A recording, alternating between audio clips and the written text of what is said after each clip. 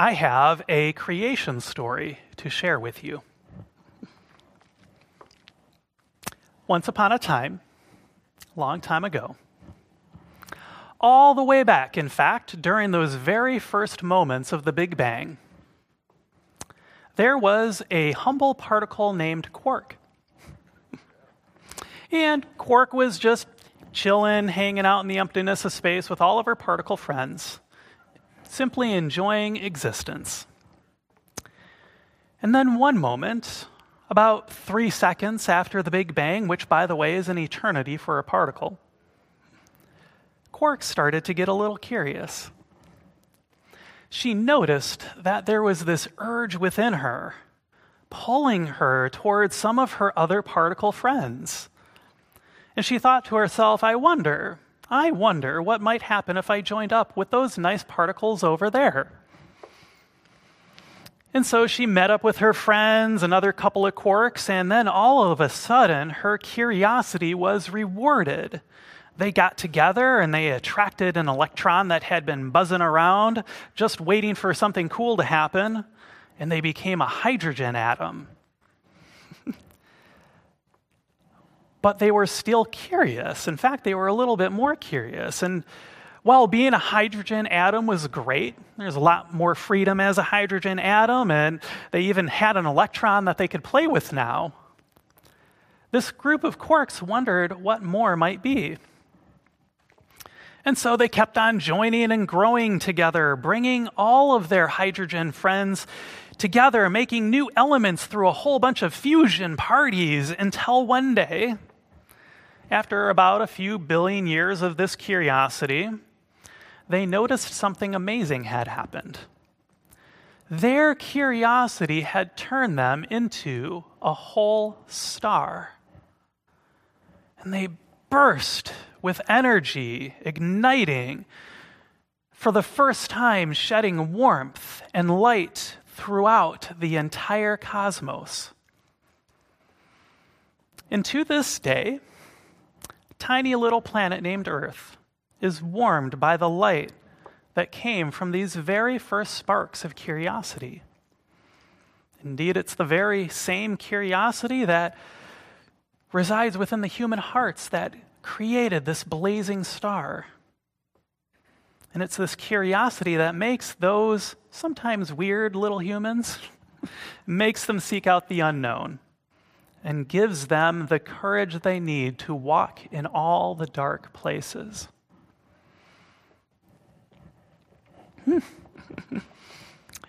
Curiosity, I love talking about curiosity because the more I think about it, the more I recognize that curiosity is inherent in the very fabric of the universe itself.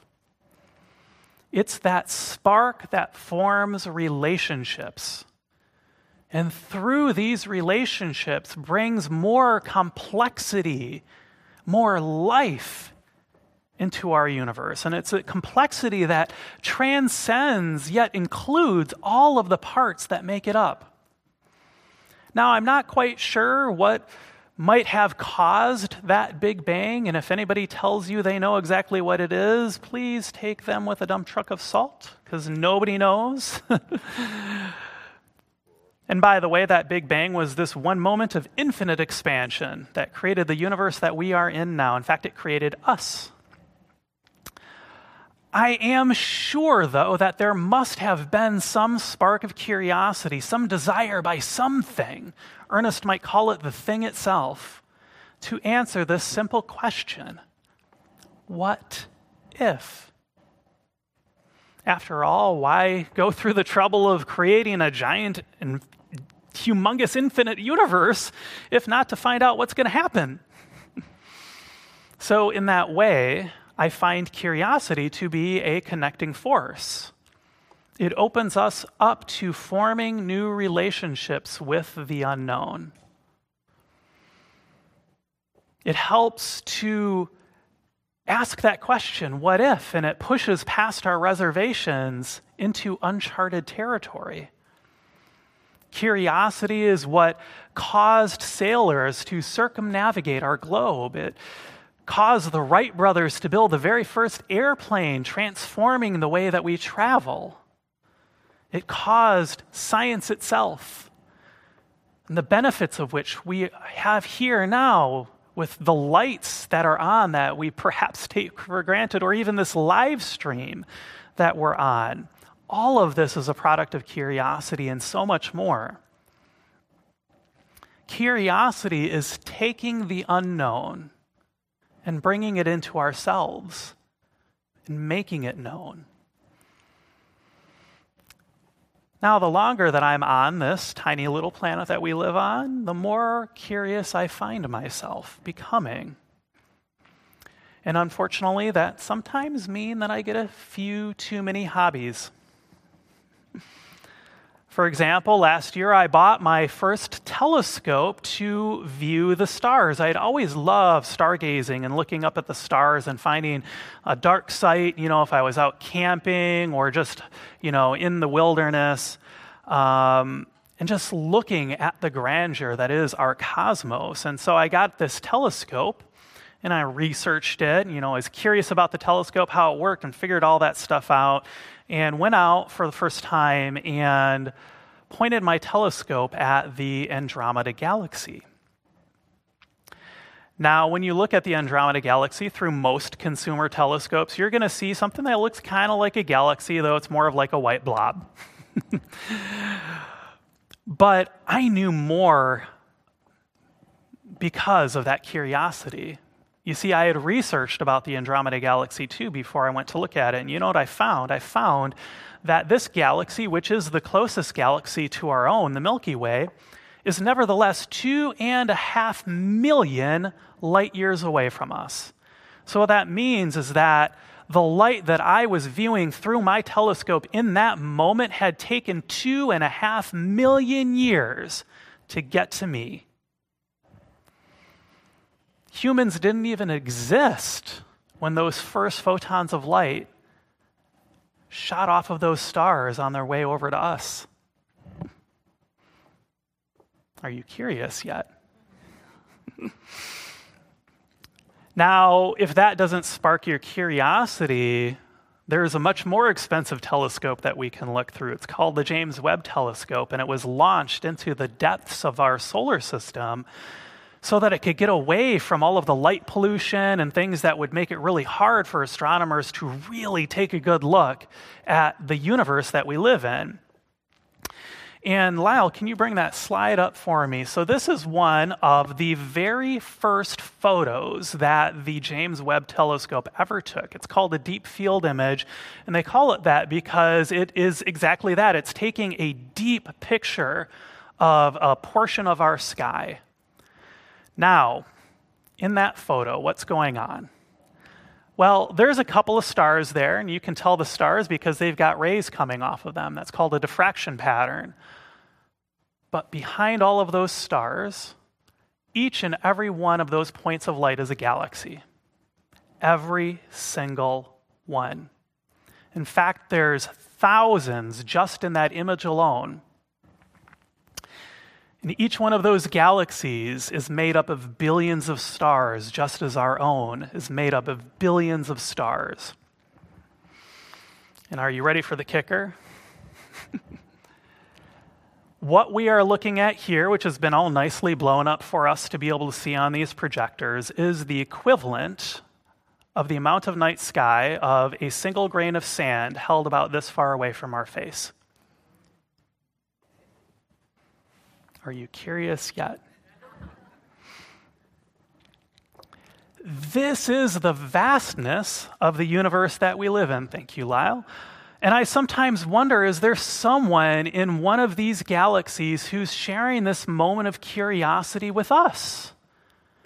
Might they be watching our galaxy through their own very expensive telescope? Also finding inspiration in the abundance and the diversity of our universe.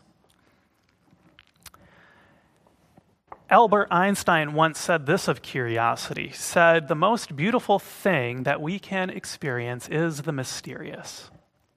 It is the source of all true art and science." They to whom the emotion is a stranger, who can no longer pause to wonder and stand wrapped in awe, are as good as dead. Their eyes are closed. The insight into the mystery of life, coupled, though it be with fear, has also given rise to religion. To know what is impenetrable to us really exists, manifesting itself as the highest wisdom and the most radiant beauty, which our dull faculties can comprehend only in their most primitive form. This knowledge, this feeling, is at the center of true religiousness. So, curiosity is baked into spirituality. It's part of being spiritual. You saw one of our spiritual practices is spiritual study. And by its very nature, true curiosity, a curiosity that is free from judgment, that isn't trying to control anything, heals division. By stoking the flames of that curious heart that resides within each one of us, that curiosity leads us to create new relationships. And these new relationships add to the richness of life, and by their very nature form bonds in all of the dark places where once there was separation. And by the way, this isn't just division we might see outside of us.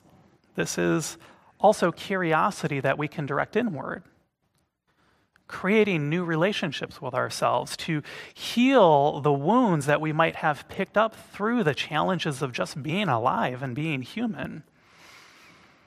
I've found that as I go through my own journey of growth, I've learned that the power of being curious about those parts of myself that might be acting a little weird or a little funky or a little immature, well, that has been a powerful practice for me, and it wasn't always that way.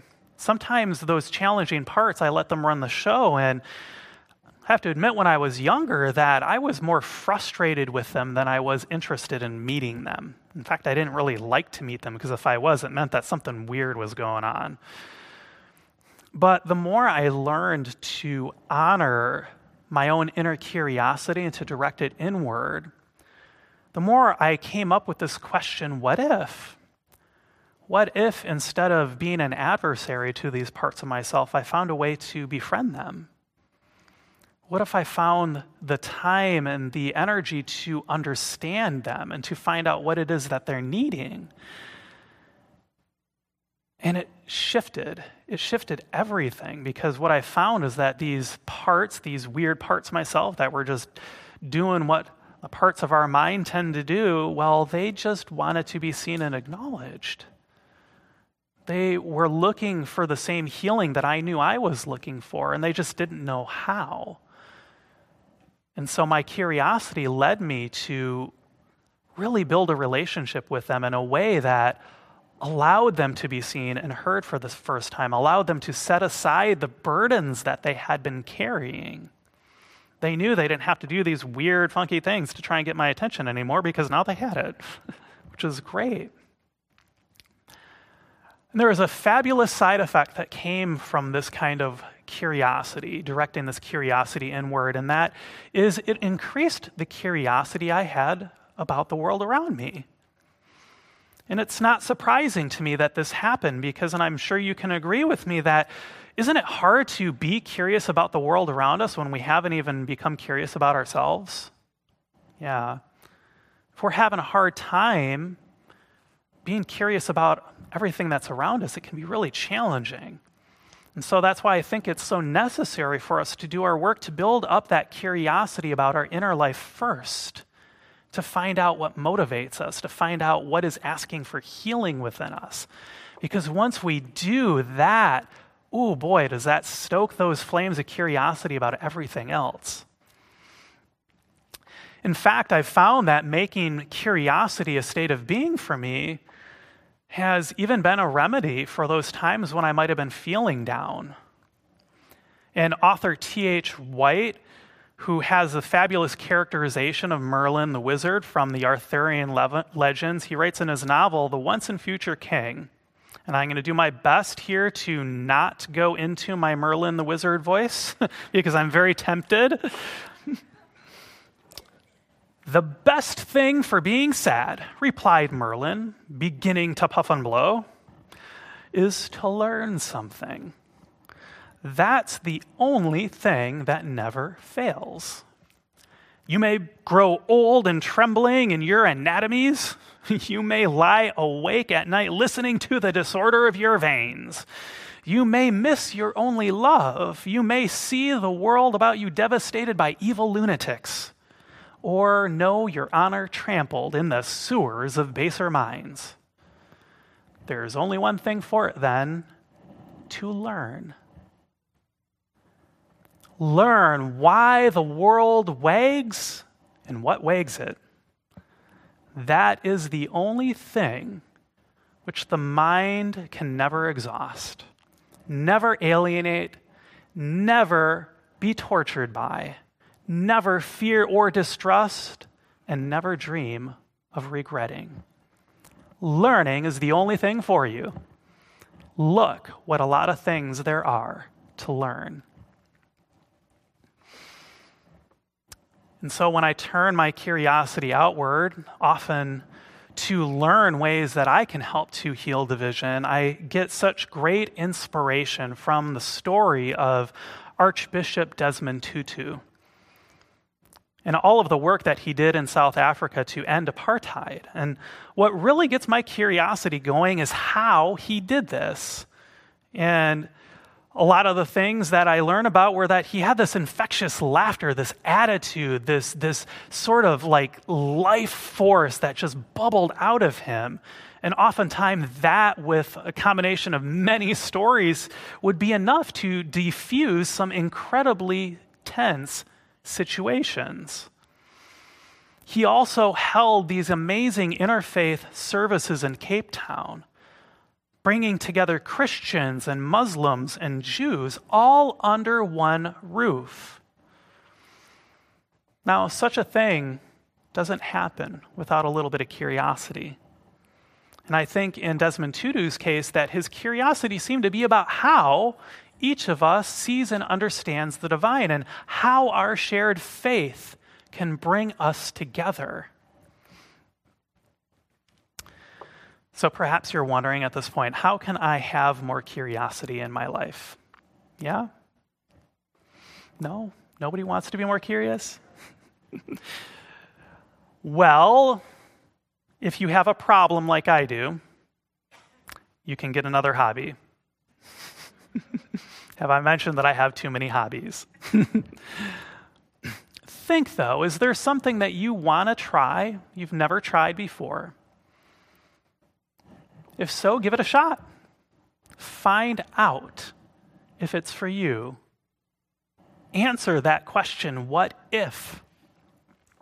And trust me, there are so many hobbies in this world that I'm sure there is one that piques your curiosity.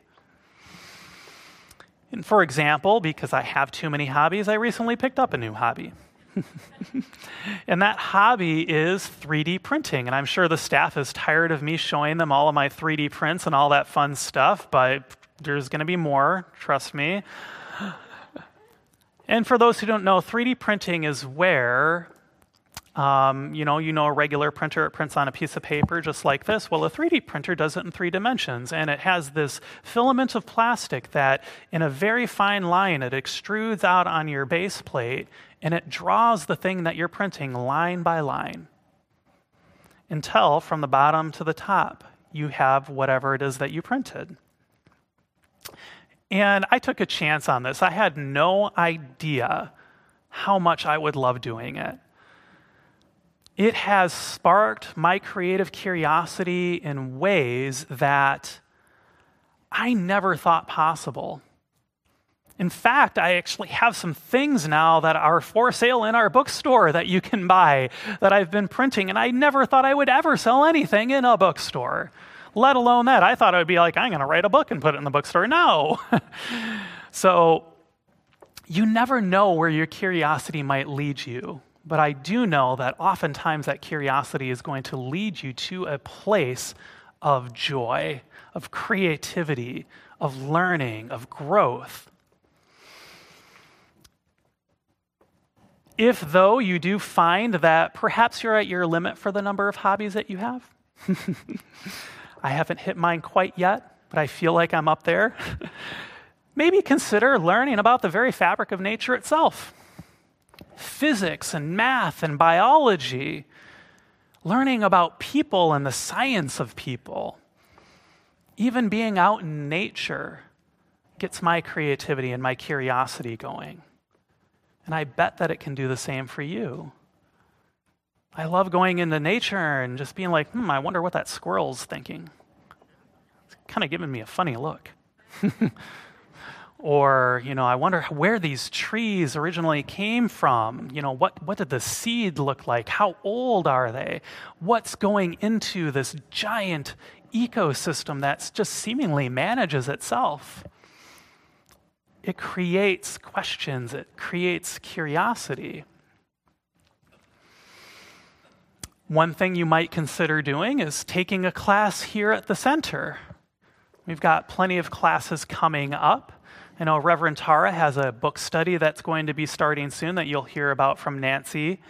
Dr. Edward has a class that's starting on Tuesday that you can still sign up for, and we have classes throughout the year and workshops. And that's a wonderful way to point your creativity or your curiosity flashlight at spirit itself, to learn about this thing called spirit that we study here at the center. Maybe you could consider learning a new language. Language is amazing because it helps us to express and to fulfill that inner curiosity. And think about how you could expand your curiosity through a language that you don't know right now. After Reverend Blanca Mejia from CSL Merida spoke at our Vista convention this past Tuesday, it was an amazing talk. But she did it in Spanish, and I had to have a translation headset. And I think, wow, wouldn't it have been great if I didn't need that translation headset? I would have gotten so much more out of it. And being monolingual, if I'm honest, I have to say, learning a new language does feel pretty scary, but I'm going to give it a shot and see where my curiosity leads me. You could also read a book. I love reading fiction. And particularly, I love reading science fiction because that genre, more than any other genre, does such a good job of asking that question, what if? So I always have a really good book in my queue because I know that I can always go back to that and have my imagination sparked, my curiosity sparked. And finally, you might consider doing an inventory, looking at your life and seeing all of the good things that are here now in your life as a result of your curiosity. Maybe it's the relationship that you're in, where one day you were curious, I wonder what's up with that person. And they were like, I wonder what's up with that person too. Or maybe your job was the result of you thinking, what if I am the person to do this? There's so many more things that I could list. You might say that you could get curious about how your curiosity works in your life. You might get curious about what it is that makes you curious and list that down, because then if you do feel your curiosity waning, as we all do, we all feel that happen, go back to that list. Do the things on that list that push that curiosity button. In fact, we can do a little practice with curiosity now. So if it feels good, you can go ahead and close your eyes. And take in a deep breath. And take this moment to check in with your inner self. Perhaps asking yourself, what is it that makes you most curious? And then imagine what it feels like to follow that thread of curiosity. What are you doing? to follow that thread of curiosity? Are you learning anything new? This is an important question. Is there anything that might be preventing you from honoring this curiosity? And if there is anything that feels like it's getting in the way, what might it be like for you to simply let it go? And let us take this moment now to simply allow that curiosity within you to have a life of its own. Imagine that you are honoring this curiosity and watch where it leads you. And so let us take another deep breath, breathing in and out. And when we feel ready, go ahead and open your eyes. How was that? You find a little bit more curiosity? The more that I honor the curiosity that is inherent within me, it's always been there, the more I notice something amazing happens in my life. I find myself to be more connected to life itself. I feel myself more connected to spirit and to the divine. I see healing in myself for those parts of myself that might have been asking for healing, that might have been feeling hurt or neglected. And I see such better relationships between myself, the world, and the people around me. Just imagine, get a little curious, ask yourself that question, what if our world had just 1% of people who were just a little bit more curious?